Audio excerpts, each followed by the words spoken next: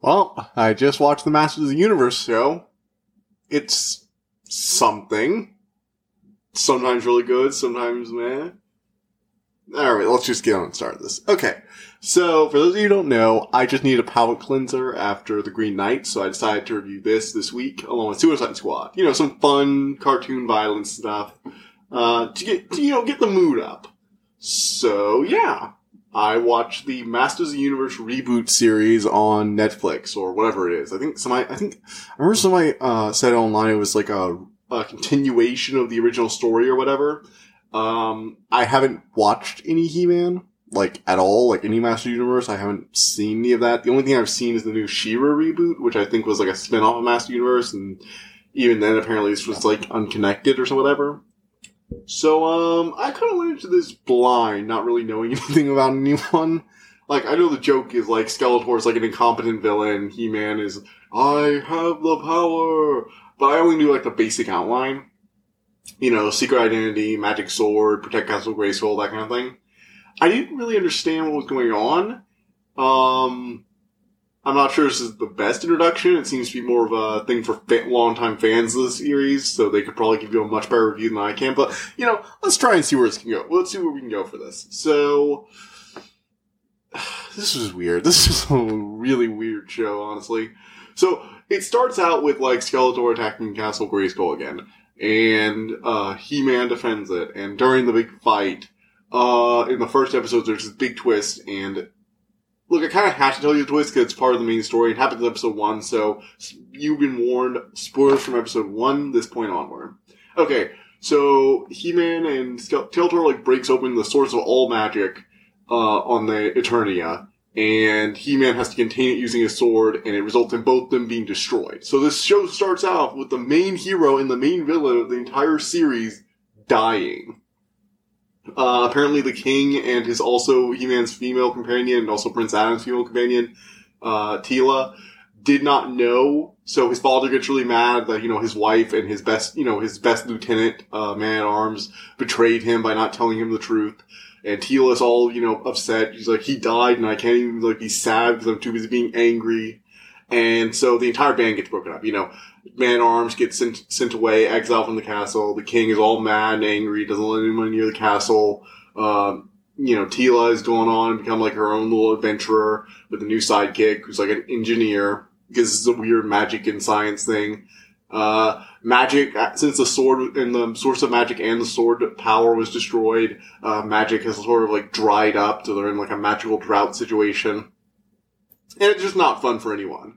There's a lot of weirder stuff going on, too, in the background. Like, apparently, like, the, Castle Snake or whatever, Snake Castle, all the He-Man monsters and whatever now worship technology instead of magic, because magic has abandoned us, you know? But they also have this, like, weird collection of, like, nanite goop that can turn you into a cyborg if you drink it, and I'm just looking at this like, this has to be a reference to something I don't understand, right? Because this is, like, too weirdly specific for it to not be a reference. So if any He-Man fans listen to this, I would love to know what they're talking about here. I might look it up later. It's just weird. I don't get it. So yeah, this actually ends up being more about Teela than He-Man, which, you know, fine, that seemed pretty interesting. Prince Adam was a bit more interesting than I thought he was going to be. Then again, the writing is actually way better than the clips I've seen of He-Man. Most of the clips I've seen are like really bad writing, so, you know.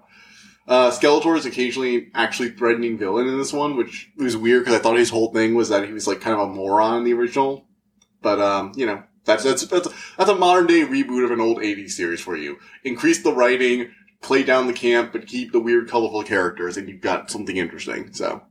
Teela's kind of interesting. I really like how she has to like come to grips with her feelings towards, hey, I've been lied to all this time, and it's not because they thought I was too weak, but at the same time it feels like that. I don't know. She had a really interesting kind of arc, you know, getting over the fact that she had been lied to all those years. Because again, this is apparently some kind of continuation of the long-running series, so I guess she didn't know for like the whole series that Prince Adam was He-Man, I guess.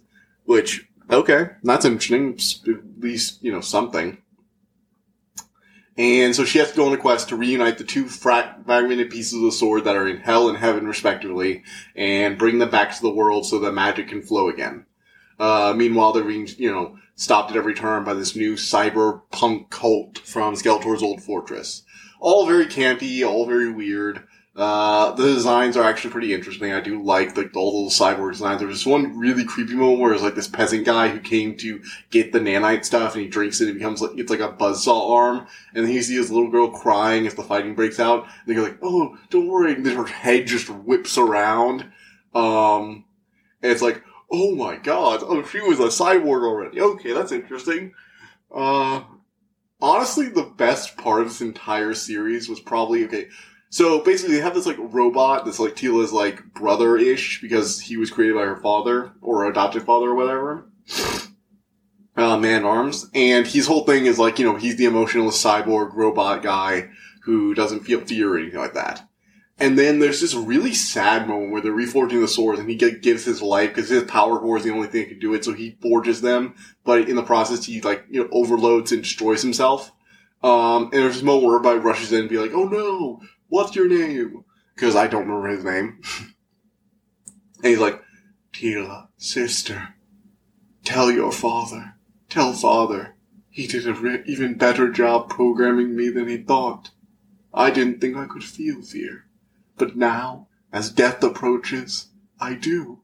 I could feel fear." It was this really shocking moment of, wow, that's disturbing. I really liked it, actually. It was probably some of the most interesting thing that I had ever seen with a robot character is tell my creator that he did an even better job, because now that death actually approaches, I actually feel fear. I didn't know I could feel fear. This is a wonderful sensation as he's dying. And it was just one of those moments where it's that's actually really creative. I don't think I've ever seen that before. And, not in that particular way. It's of course you have robots who learn to love, but robots who learn to fear death. That's a little dark. I like a little dark, so I'll take it. But seriously, that's a little depressing.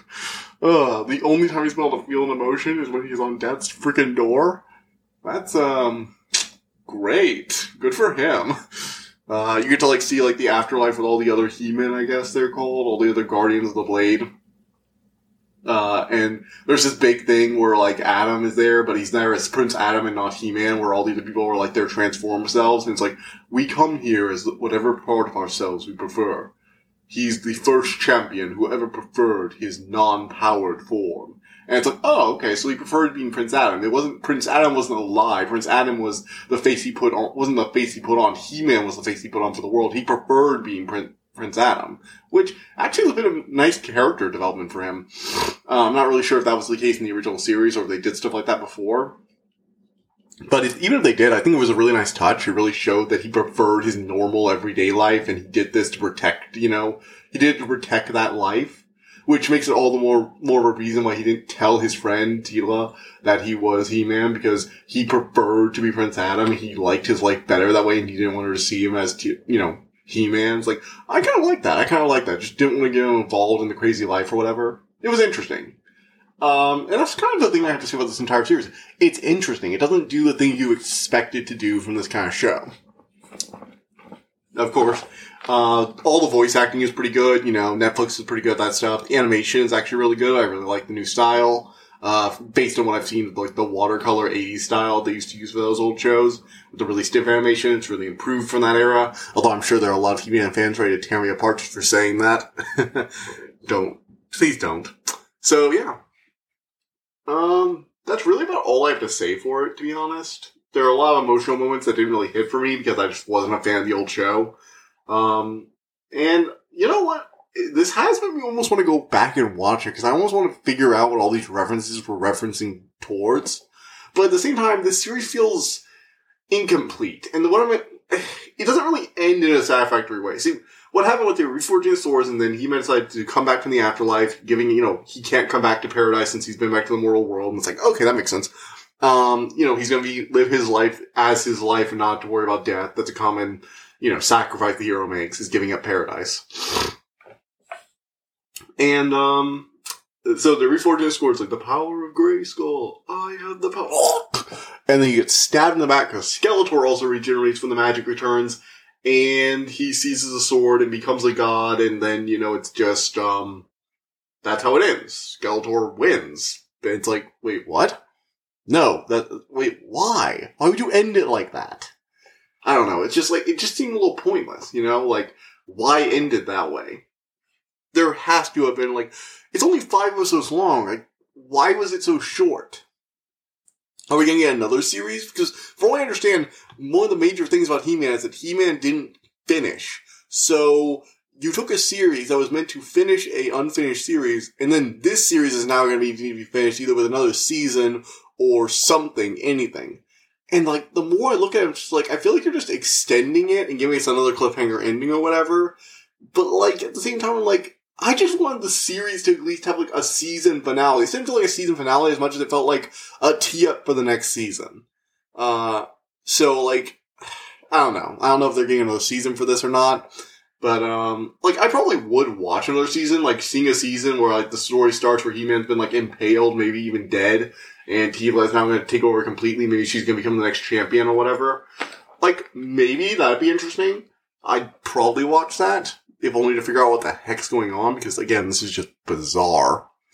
So, yeah, count me kind of intrigued, I guess.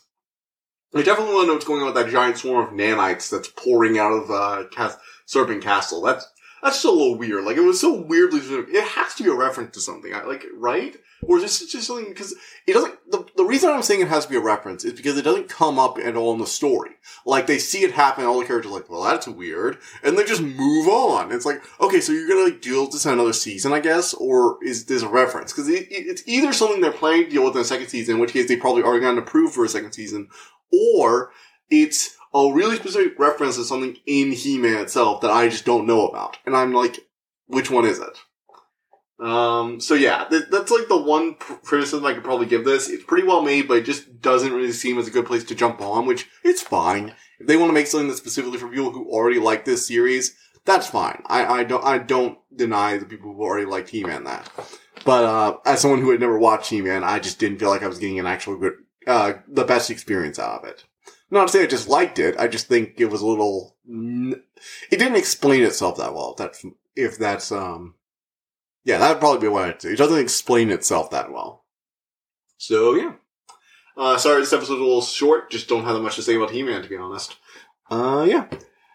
So, if you've been paying attention on our Buy Me a Coffee page recently, which please donate or become a member, we'll soon be releasing episodes a week early to Buy Me a Coffee, which will be cool. But, yeah, so there's going to be a new series coming up, a new type of episode I'm going to be releasing. It's going to be a bit more scripted. It's going to be called the Reference Section. So if you want to, figure out what that's all about, there's a little post on my Buy Me a Coffee page. You can also follow us on Twitter at Dragon_Library2. And you should find my new tweet about that, which will lead you back to that page. Go check it out, because I'm really excited about this new episode style. I put a lot of work into it, and I'd really appreciate it if when it gets released, you guys all go and watch it. So yeah. Thank you all for coming by, and that's it. See ya. I hope you enjoyed listening to this episode, and thank you for listening to the Dragon's Library. Please subscribe to this podcast to be notified of new episodes. The Dragon's Library releases new episodes Tuesday and Friday each week, and you can follow us on Twitter at Dragon_Library2. If you want to suggest an episode topic, my email is in the description below. And as always, thank you so much for all your support.